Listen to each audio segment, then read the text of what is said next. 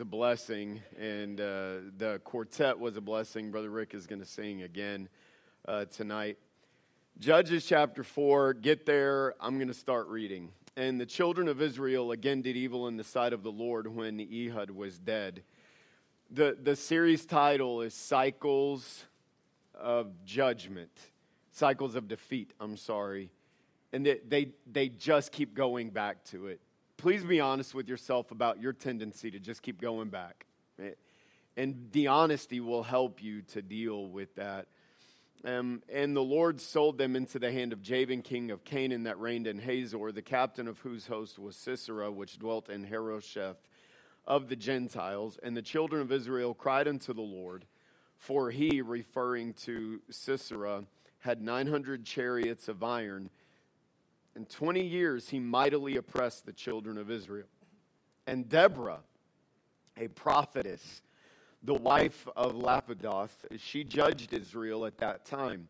And she dwelt under the palm tree of Deborah between Ramah and Bethel in Mount Ephraim. And the children of Israel came up to her for judgment. And she sent and called Barak, the son of Abinoam, out of Kedesh Naphtali. This is Deborah, and said unto him, hath not the Lord God of Israel commanded, saying, go and draw toward Mount Tabor, and take with thee 10,000 men of the children of Naphtali, and of the children of Zebulun. And I will draw unto thee to the river Kishon Sisera, the captain of Jabin's army, with his chariots and his multitude, and I will deliver him into thine hand. And Barak said unto her, if thou wilt go with me, then I will go, but if thou wilt not go with me, then I will not go. And she said, I will surely go with thee, notwithstanding the journey that thou takest shall not be for thine honor, for the Lord shall sell Sisera into the hand of a woman. And Deborah arose and went with Barak to Kedesh. Go down to continue reading, I'm sorry. And Barak called Zebulun and Naphtali to Kedesh, and he went up with 10,000 men at his feet, and Deborah went with him. Now Heber the Kenite, which was of the children of Hobab, the father-in-law of Moses, had severed himself from the Kenites and pitched his tent unto the plain of Zaanim, which is by Kedesh. And they showed Sisera that Barak, the son of Abinoam, was gone up to Mount Tabor, and Sisera gathered together all his chariots, even 900 chariots of iron, and all the people that were with him, from Harosheth of the Gentiles unto the river of Kishon. And Deborah said unto Barak, up, for this is the day in which the Lord hath delivered Sisera into thine hand. Is not the Lord gone out before thee? So Barak went down from Mount Tabor, and 10,000 men after him. And the Lord discomfited Sisera, and all his chariots, and all his host, with the edge of the sword before Barak, so that Sisera lighted down off his chariot, and fled away on his feet. But Barak pursued after the chariots, and after the host, unto Harosheth of the Gentiles, and all the host of Sisera fell upon the edge of the sword, and there was not a man left. Howbeit Sisera fled away on his feet to the tent of Jael, the wife of Heber the Kenite. For there was peace between Jabin the king of Hazor and the house of Heber the Kenite. And Jael went out to meet Sisera, and said unto him, turn in, my lord, turn in to me, fear not. And when he had turned in unto her into the tent, she covered him with the mantle. And he said unto her, give me, I pray thee, a little water to drink, for I am thirsty. And she opened a bottle of milk, and gave him drink, and covered him. Again he said unto her, stand in the door of the tent, and it shall be, when any man doth come and inquire of thee, and say, is there any man here? That thou shalt say, no. Then Jael, Heber's wife, took a nail of the tent, and took an hammer in her hand, and went softly unto him, and smote the nail into his temples, and fastened it into the ground, for he was fast asleep and weary. And then the next three words are a very obvious statement. So he died. Say it this way, he didn't wake up. And behold, as Barak pursued Sisera, Jael came out to meet him, and said unto him, come, and I will show thee the man whom thou seekest. And when he came into her tent, behold, Sisera lay dead, and the nail was in his temples. So God subdued on that day Jabin, the king of Canaan, before the children of Israel. And the hand of the children of Israel prospered and prevailed against Jabin, the king of Canaan, until they had destroyed Jabin, king of Canaan. Title is this: Women Used Mightily of God. Women used mightily of God. You may be seated. Thank you for standing. Brother Rick will sing, and then we'll get to this message.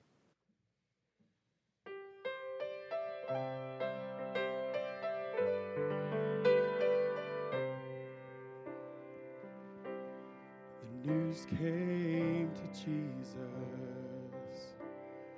please come fast. Lazarus is sick, and without your help, he will not last. Mary and Martha watched their brother die. They waited for Jesus, but he did not come, and they wondered why. The death watch was over, buried 4 days. And then somebody said, he'll soon be here, the Lord's on his way.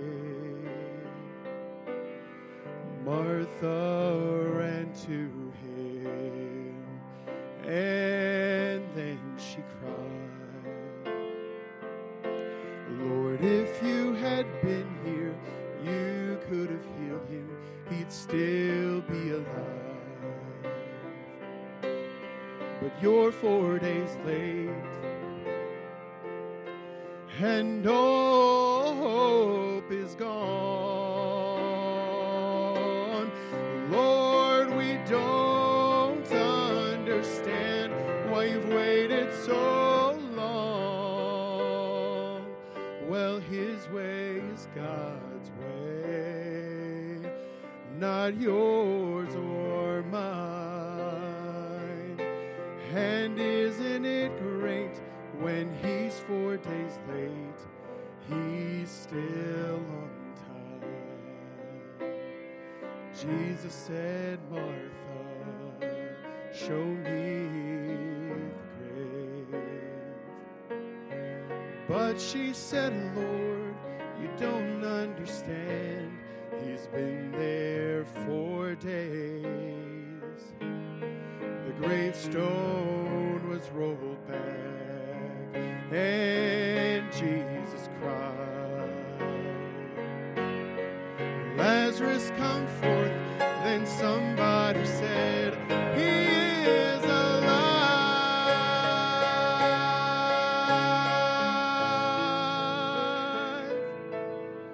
You may be fighting a battle of fear.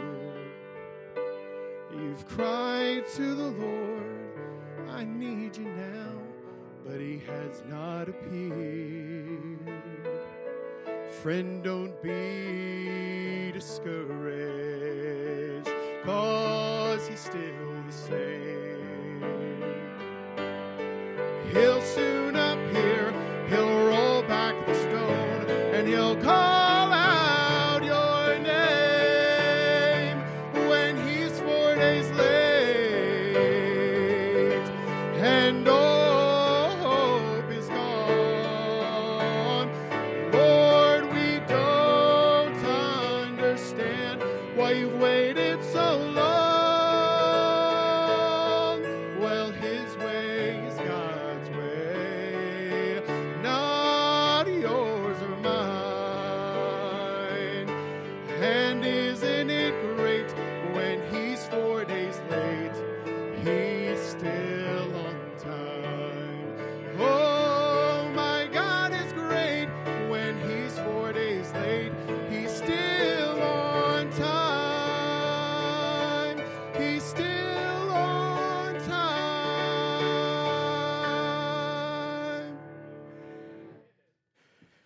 is a blessing. I love that truth, and it's such a great way to sing about it, Brother Rick. I was also thinking about while he was singing, Joy, that was a great job at the offertory, and appreciate all the work so many people do in different ways. That is a blessing. So in Judges chapter 4, Israel is again being mightily oppressed, and we know that because that's what the text says. In verse number 3, in 20 years, he mightily oppressed the children of Israel. Look, you cannot be so foolish to think that sin does not have lengthy consequences at times. Now look, I'm thankful, and we preach this, that wherever sin abounds, grace does much more abound. But it also does have consequences as well. There are ramifications. Young people, you're getting ready to go to camp, and you have an opportunity to hear from God and to respond to God and to continue building on making decisions that will result in good consequences in your life. And those good consequences can last and they can continue. But you better get this in your brains and in your hearts that the bad consequences can go on as well. And we can make decisions that result in difficulty. And then another part of this is please understand the nature of God. His desire isn't for us to always be comfortable. His desire is for us to have His blessing in our life. And sometimes He has to bring difficulty and hardship because of our rebellious spirits to get us back into a place of submission with Him. That does not mean in any way, shape, or form that every adversity is a result of rebellion in our hearts at all. That's not biblical. But there are going to be seasons when we rebel and He brings consequences into our life. It ultimately is for our good so that we would turn back to Him. And I am thankful that when we cry unto Him, again in verse number 3, it may not be exactly when we want Him to do it, but He does hear us and He does respond to us with deliverance, with help, with mercy, with compassion. I know it's a long day, but don't get bored with the fact that God responds to you when you call out to Him, no matter how many times you've hardened your heart and turned your back on Him. He's there again and again and again and again. And we can just go on. 1 John 1:9. If we confess our sins, He is faithful and just to forgive us our sins. There's no cap put on that. Well, how many times and what sin specifically? No, you willing to confess it and humble yourself, He will forgive you and bring you back into a right fellowship with Him over and over and over. I'm so thankful for that. Well, in our text, God uses the man Barak to deliver Israel. We read in verse number 14 and verse number 15 that he led 10,000 men. And that's a lot of men, but it paled in comparison to the military superiority of Jabin the king and Sisera his general. They were going up against 900 chariots of iron. And if you can just imagine ground troops versus tanks, that would help you to understand what these chariots of iron versus ground troops marching towards them. But that wasn't even the rest of the army. It's a pretty innumerable host because it talks about all of these people in verse number 13. And all the people that were with him, Sisera, from Harosheth of the Gentiles unto the river Kishon. And so all of these people come against Barak and this army of 10,000. In verse 14, he's told by Deborah, who we'll talk about in a moment, "Up, for this is the day which the Lord hath delivered Sisera into thine hand. Is not the Lord gone out before thee?" Hey, wait, there's nothing too great for God. And if we know that we're following Him and He's going out before us, He's helping us. Listen, He can do amazing things in the lives of people. So Barak goes down. And the Lord gets involved in verse number 15. And because of Barak's faith, that opened the door to God's intervention. You see this principle and you see this cycle all over the place in Scripture that God expects us to obey and then He does His part. Most often that's how it works. God tells us, you need to follow me in this way. You need to humble yourself in this way. You need to make this right in this way. You need to take this step of faith. And then when we humble ourselves and we take those steps of faith and obedience, at some point He steps in and He just begins to do things that only God can do. And it's going to be the same way for West Valley. It's going to be that way for you as individuals, and it's going to be that way for us as a church, that we have to submit to what he tells us to do. And then when we, in faith, obey him, the result is going to be God's going to come alongside and begin to do things that we never thought were possible. Here's the problem. We want God to work, and then we'll obey. But God's work is in response to our obedience. You just got to develop this mindset about marriage, about parenting, about finances, about ministry, about being involved in church, that God's involvement is usually showing up in parallel with or in coordination with our obedience and our acts of faith. And it's not that he doesn't want to be involved, it's that he wants us to be involved with him in the process. And so, man, they have a complete victory. Barak is mentioned in Hebrews 11:32. The point of this message is not to undermine Barak at all, because he's mentioned in the Hall of Faith briefly, but he's mentioned there. He was used mightily of God. Not a perfect man, as none of the people in Hebrews 11 were perfect, but he was used by God in an amazing way, and he had the faith to take God at his word. I've even preached out of Hebrews 11 about Barak. I'm so thankful for how God used him and for how God joined himself in the labor of Barak. But there are two other characters in this account that are absolutely amazing, who God used to deliver the word to Barak, and then who God used to deliver the final blow to destroy Jabin's army. This is where we're introduced to some of my favorite people in the Bible. Deborah, Debbie Cakes, and Jael. Man, I'm thinking about just chocolate and cream right now. Sorry. Anyway, the name Deborah means queen bee. Bee. She was very busy and very active. And you think about this, she had a lot of influence. The Bible tells us in verse number 4 that Deborah was a prophetess. And here's what that means, that God spoke to her and she told people what God said. Now, there are other examples in Scripture of prophetesses in Exodus 15 and 2 Kings 22, in Luke chapter 2, and in Acts chapter 21. You know, this doesn't mean that she was a pastor, but she was obviously used of God to declare his truth to this generation and to specifically give direction concerning specific situations. We know in verse number 4 that she was a wife. We also know that she was used by God to tell people what God had said. In verse number 5, the children of Israel came up to her for judgment. In verse 6 and 7, and then in verse number 14, she was the one who told Barak what God's plan was, and then encouraged him to take the step of faith to go into battle and to trust that God was going to be with them and deliver them. In verse 8 and 9, Barak didn't want to go without her. He said that I'll go up as long as you go up. And that's not necessarily an endorsement of Barak. He should have had confidence in the word of God. But it does speak to the character of Deborah and to her spiritual influence at that time. And she went to be an encouragement to his faith. So please get this. We're going somewhere and I'm trying to go quick. But Israel is in a time of oppression. And there is a man that God is going to use to lead the army and to deliver the nation from 20 years of hard oppression.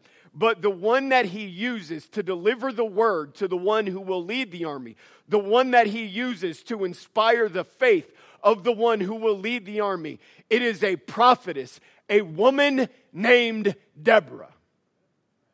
Now get it.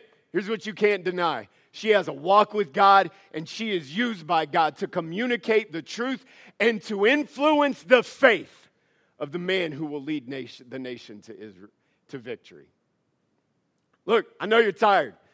Stay in there. It's good stuff. No, God would use Barak to lead the army and deliver the nation, to battle the oppressors. But the one he would use to deliver the word to him, the one that he would use to inspire his faith, was a woman named Deborah. Good stuff. Then we're introduced to jail. So God is using Barak and his men to put the whoop dog on Sisera. And they're just tearing him up.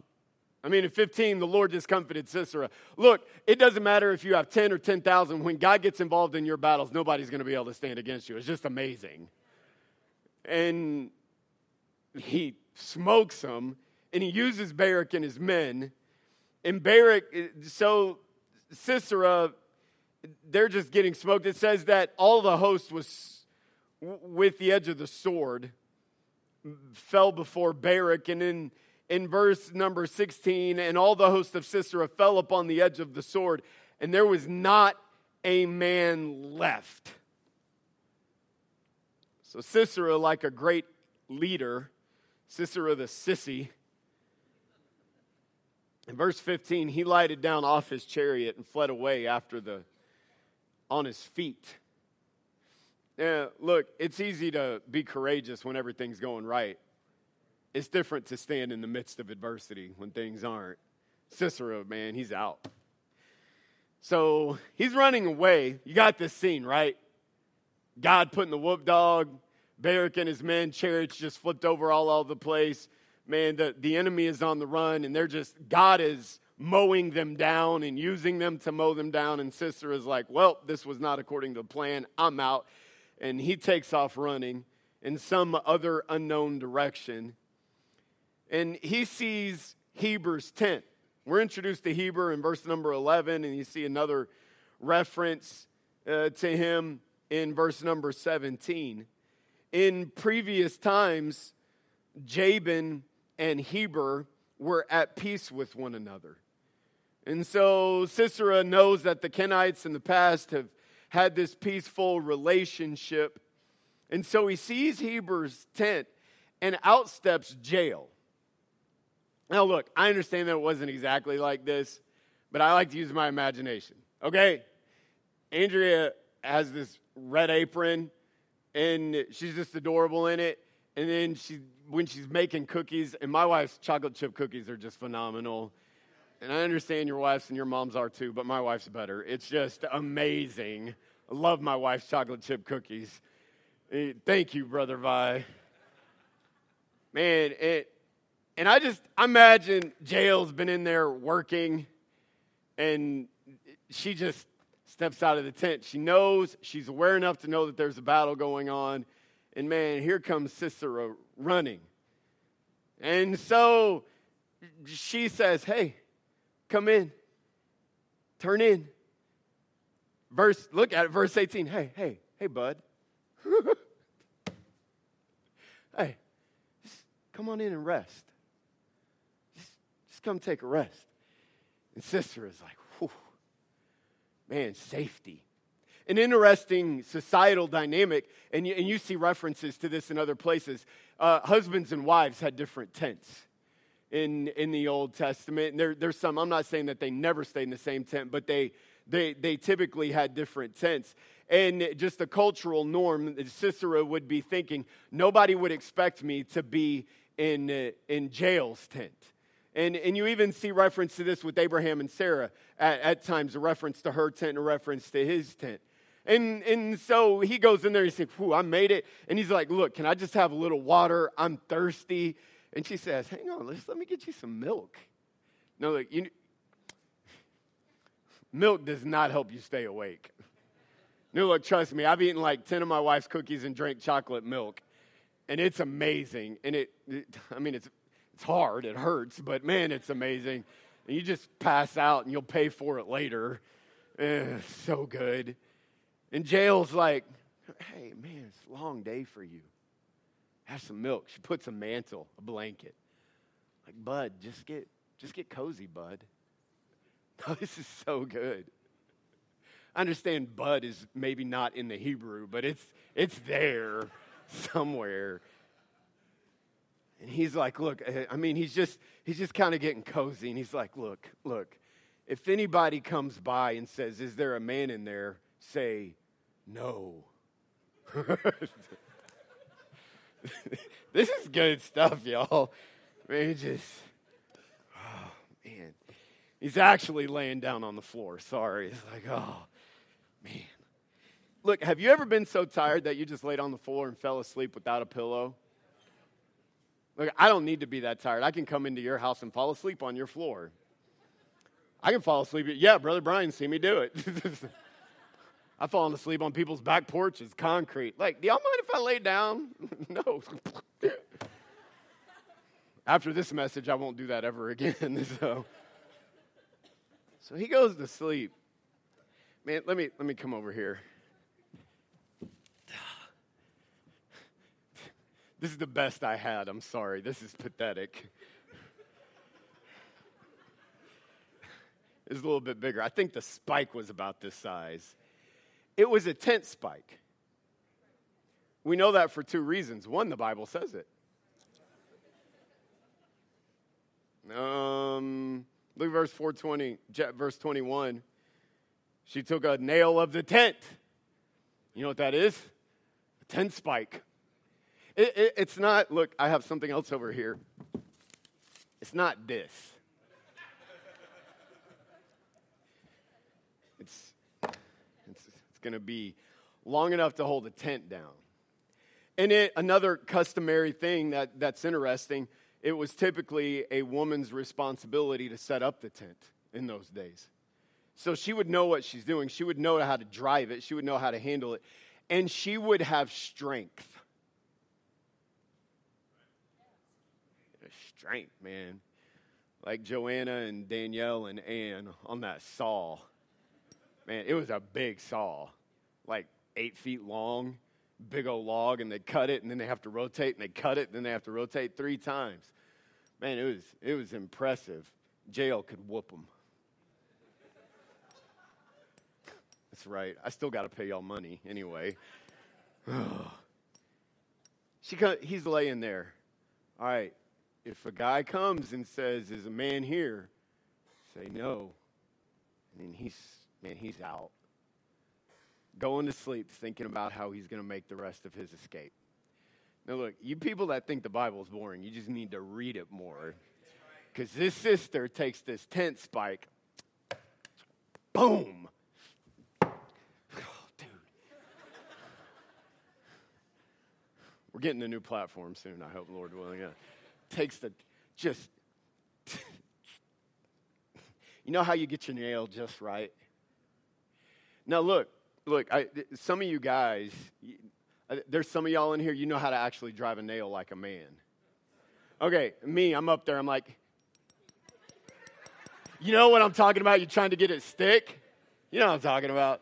Man, some of y'all are just like, boom, boom. Look, she only had one shot at this. She couldn't just be like, ding, ding, ding, ding, ding, ding, ding, ding, ding, ding, ding, ding, ding. No, this sister, she unloaded. Look, again, if this grosses you out, that's your problem. It's in the book. She smoked that nail. Boom.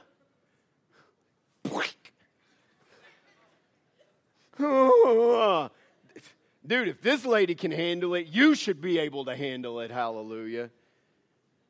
Man, nails, and we know the spike was long because it fastened his head to the ground. That's what the Bible says.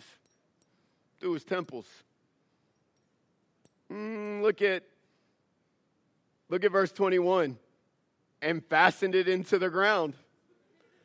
For he was weary and fast asleep and dead. Man, I love the Bible. It's so awesome. No, seriously, you ought to love the Word of God. And it's just, man, it's so awesome. So then Barak comes in. Man, he's working hard. I'm not diminishing anything he's doing. And then you remember that scene of Jael stepping out? She steps out again. Here comes Barak and his men. Yeah. And she's like, hey, fellas, I know where the guy that you're after is. Oh, really? Which way did he go? Just come over here. Just pulls it back. I mean, it's amazing. This is so fantastic. Israel went on to have complete victory. In verse 23, look at this. So God subdued on that day Jabin, the king of Canaan, before the children of Israel. And the hand of the children of Israel prospered and prevailed against Jabin, the king of Canaan, until they had destroyed Jabin, king of Canaan. There are some who want to make this chapter about the deficiency of men. And there are even people that make the argument, and the only way you can make this argument is by implication, is that the reason God used Deborah is because men weren't stepping up. Now look, I believe that Barak wasn't everything he should have been, but he was still mightily used of God. He was a man of faith.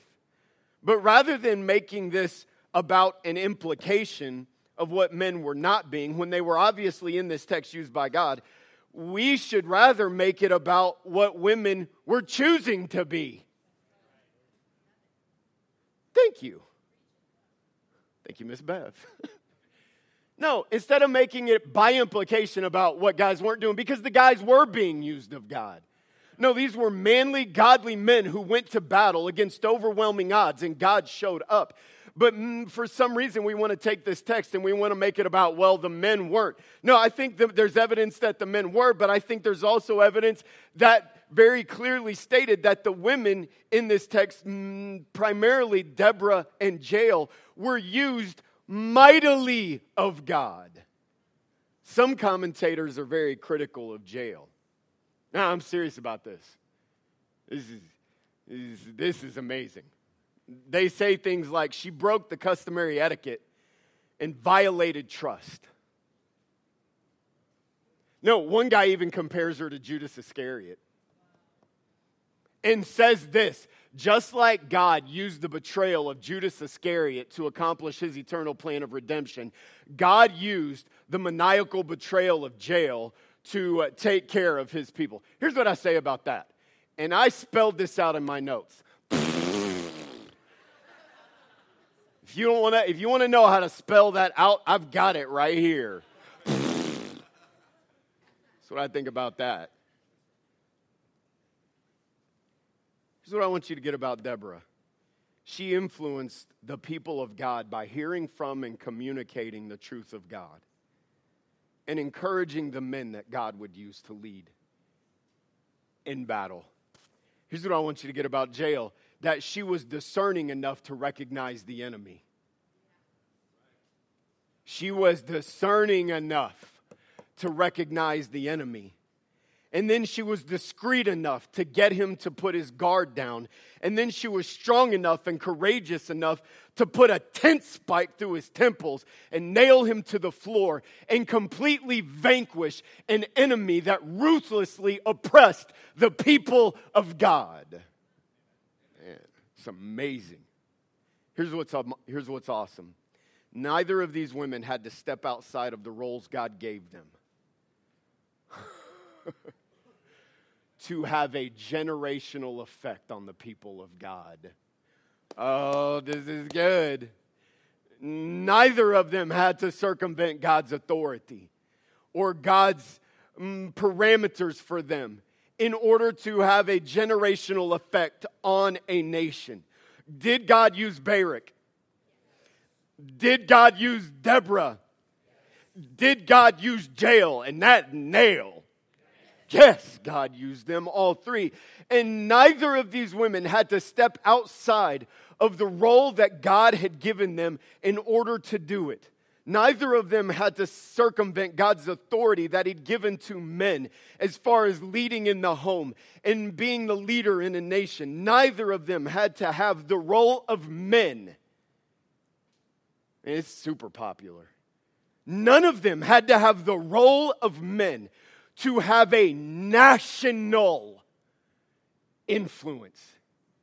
No, somebody, I just know how human nature is. Somebody's going to hear a message like this and you're going to say, you're diminishing the role of women. No. Because I don't know very many men that have had this level of national influence. I don't personally know many men that have had this level of national influence. And yet you have these two different women used by God in very specific ways. And neither of them had to step outside of the parameters that God gave them in order to have that influence. Okay, look, get the point. Here's what our culture says. That if you want to have maximum influence, you have to step outside of the parameters of a patriarchal society that's racist and misogynist and all of this. Have there been problems and abuses of authority? Absolutely. But structure and authority in its nature are from God, and they are used by God, and they are not just for women, it's for all God's people. And this is what's so fantastic, that these two women, rather than trying to step outside of what God wanted them to be, they just maximized what God wanted them to be. Here's what we think. That in order to be greatly used of God, by God, for God, I have to step outside of the role that God has created and equipped me for. No. To be used of God, you just have to maximize the role that God has created, equipped, and prepared you for. Okay, I'm just gonna make some application. Hang on a second. Joy, get up here. Bud, you are in trouble, dude. That's all I'm saying. Okay, I love you, Asian daughter. I'm waiting. I love you, Dad. Thank you, okay. Don't leave me hanging there. Good night. Man, does it seem like God has equipped her for some things? No, I'm not being weird. You look at her as a young lady, God has equipped her for some things. No, look at me, girls. Some of you can play the piano. Some of you can't play the piano. Do you know who decides who does and who doesn't? God, and some of it's up to you to be willing to work at it. But ultimately, those gifts, they're from God. Every one of you young ladies, get this. You are a young lady on purpose. There is no mistake in that. There is no misgendering in that. There is no misidentifying of a careless doctor in that. You were created and formed by the eternal God to be young women and to be equipped to have a hammer and to have a walk with God. And this is what you're being told. Girls, you are being told this on every social media platform, every part of an entertainment industry, that in order to have an influence that will be great in its use, you have to break free of the roles that God has created you for. And I'm just telling you, my dear friend, that is a lie. Because God has equipped you. I need my sisters. I need my sisters to look at me right here. Man, please get this. It's so easy for you to fall into the trap of thinking, no, in order to have this mighty influence for God, I got to break free of the role that God created me for. No, there are not lesser roles in the kingdom of God. There are different roles in the kingdom of God. I got to break free of this. But Joy, please get this, sweetheart. You know I love you, right? To break free of what God created you for means that you have to let go of the hammer that God gave you.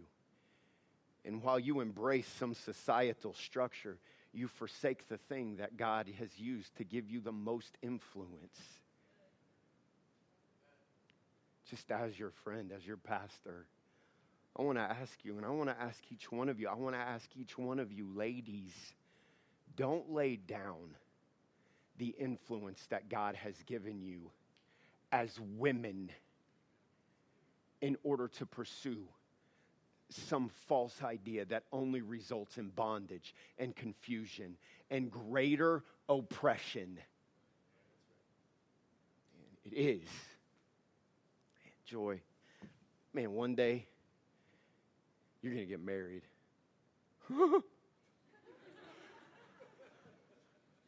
Where you at, G Young? Oh, yeah. I'm going to do your premarital counseling. I'm going to laugh at your mama the whole time. She's going to complain at me in Korean. And I'm going to say, whatever. It's going to be so good. So good. This is what the world tells you, man. You get married, you have a family, you pursue serving God. You're just throwing away your influence. No, can I say, hold this up. You are maximizing that influence. Man, I'm just got you just gotta let me talk, just please. I look at Caleb over there, Clara, and they have a great dad who's trying to serve God, but there's a mama that holds a hammer at home. No. I'm not trying to be silly. There's a mama that holds a hammer and that protects those kids and is a spiritual influence on those kids and is a stabilizing force in the lives of those kids. I'm just asking you, in the name of a culture that wants to destroy the role of men and women and by it destroy homes and destroy societies and destroy churches, girls, don't lay down the influence God has given you, chasing the dream that the world says you should have. And just follow God. It's so good. You don't have to not be under authority to be useful to God. In fact, being under authority is going to maximize that influence. Hey, if Jael wasn't in her tent, she wasn't there to drive a spike through it.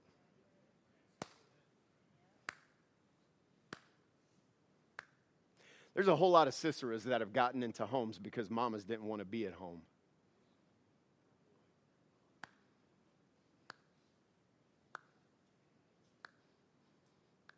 Look. Are you saying that no women should work? Not at all. I'm just saying there's no amount of money that can compensate for a mama's influence in a home.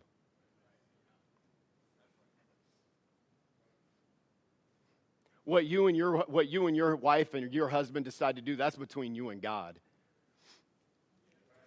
And none of my business.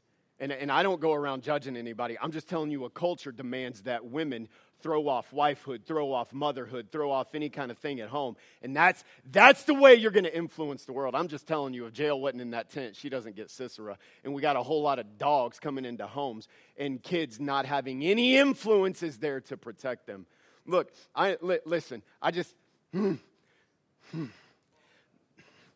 am thankful for the privilege to get to be involved in God's work in my life. I am thankful for the opportunities God gives me. And look, I don't go pursuing these things. I can't help. It's just what I believe God has chosen to do with my life, and I'm trying to do the best at it. And there will never be in this life the kind of recognition that so many women and so many moms and so many wives and so many single women deserve. But I'm just telling you, a willingness to submit to authority, a willingness to embrace your role, and rather than seeking a different role, you maximize your role. That is an empowering force that has a generational influence. Man, my kids love church, and they love ministry, and they love God's people. And you know why I believe that's so? Because I have a wife that influences them all the time. Hey, mamas and wives, look at me. You cannot overstate your influence on the spirit of your child. Listen, you don't have to like this. Mamas and wives, you got to get this. There is something unique and intimate about your connection with your children, and you cannot overstate the way that your spirit affects them. Even in dysfunctional situations. Man, I'm looking at Gretchen Selvage. I'm looking at Ji Young. I'm looking at Brenda. I'm looking at, I already said your mama, some at Yelena.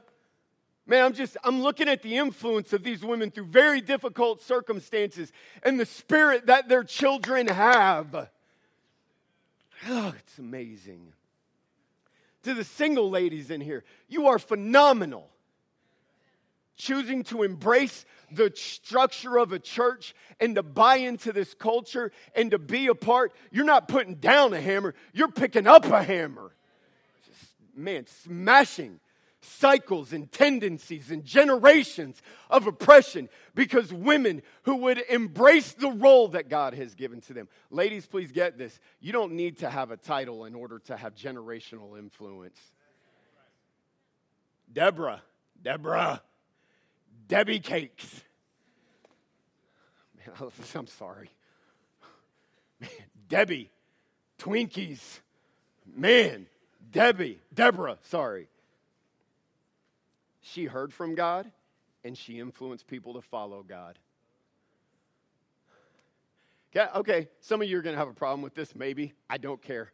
There are women in here who have a walk with God, and they have helped me. 100%. Now, okay, you want some evidence. Man, our trustees, they have godly wives.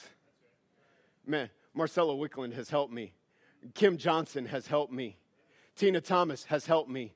Carrie Tinsley has helped me. And they're not the only ones. Man, there's some godly women in this church who have been a help in my life and in my walk with God. Man, it's amazing. It's so good. No, you just got to throw all this off. Or you can just make the most of it and see what God does with it. So amazing. But what's true? Are you okay? Yes, sir. You're doing a really good job. Just stay there.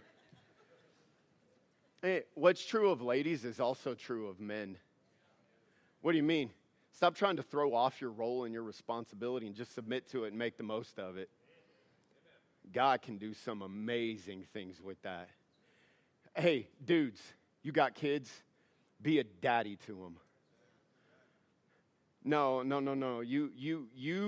You make the most of the male influence. God made you a man. God made you young men. God made you a man on purpose. And your children don't need you to be less of a man.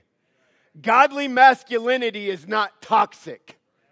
It is strong. It is courageous. It is ferocious. But it is restrained. And it knows how to love. And it knows how to embrace. And you need to embrace your masculinity and not let a twisted world tell you that you need to be something different and that your children need you to be something different. No, your daughters and your sons need to see the strength of a man following God.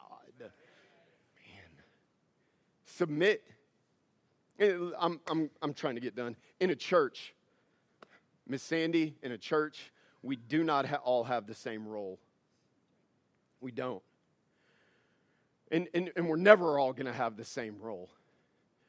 And I've asked you in a different message, Brother Dave, you remember this, in a different message on a Wednesday night, I asked people to guard against having ambition for roles.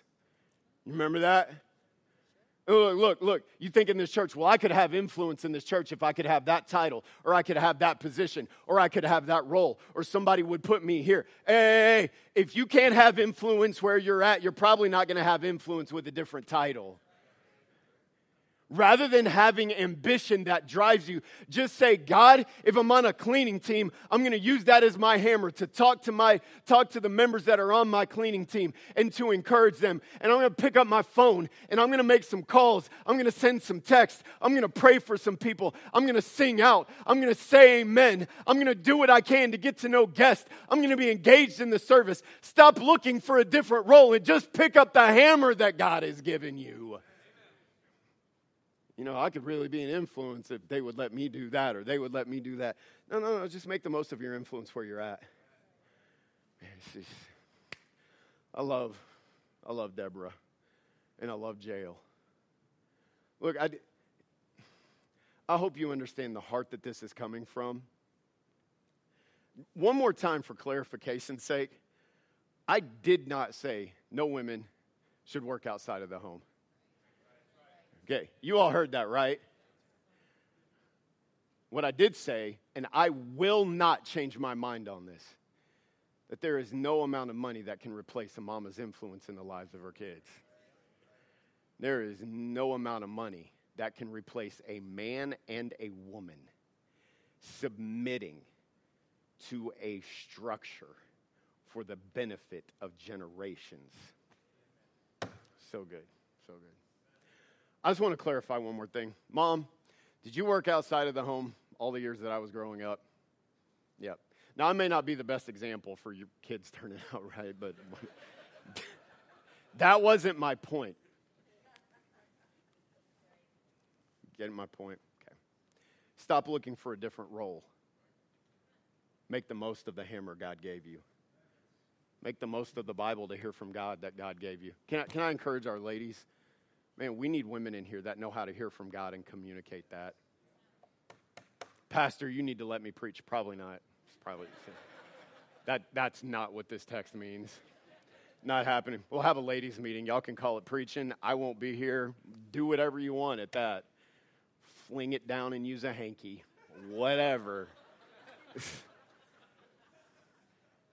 But you don't need to be a pastor. And by the way, biblically, if you're going to follow the Bible, women won't be pastors. That's just the meaning. No, it's not. It's God's idea. Read 1 Corinthians, read 1 Timothy. It's in the Bible. It's not my idea. It's not demeaning. It's God's idea.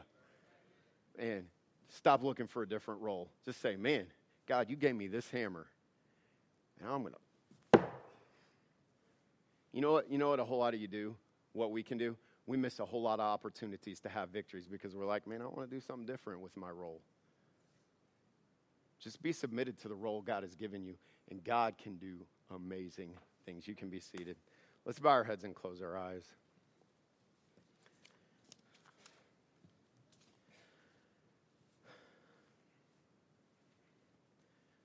Every head bowed, every eye closed. Here's the question. Do you have a tendency to look for a different role rather than making the most of the hammer that God has put in your house? Men or women, single or married, young person or less young person, do you look for a way to have a different role rather than making the most of the hammer that God has put right in front of you?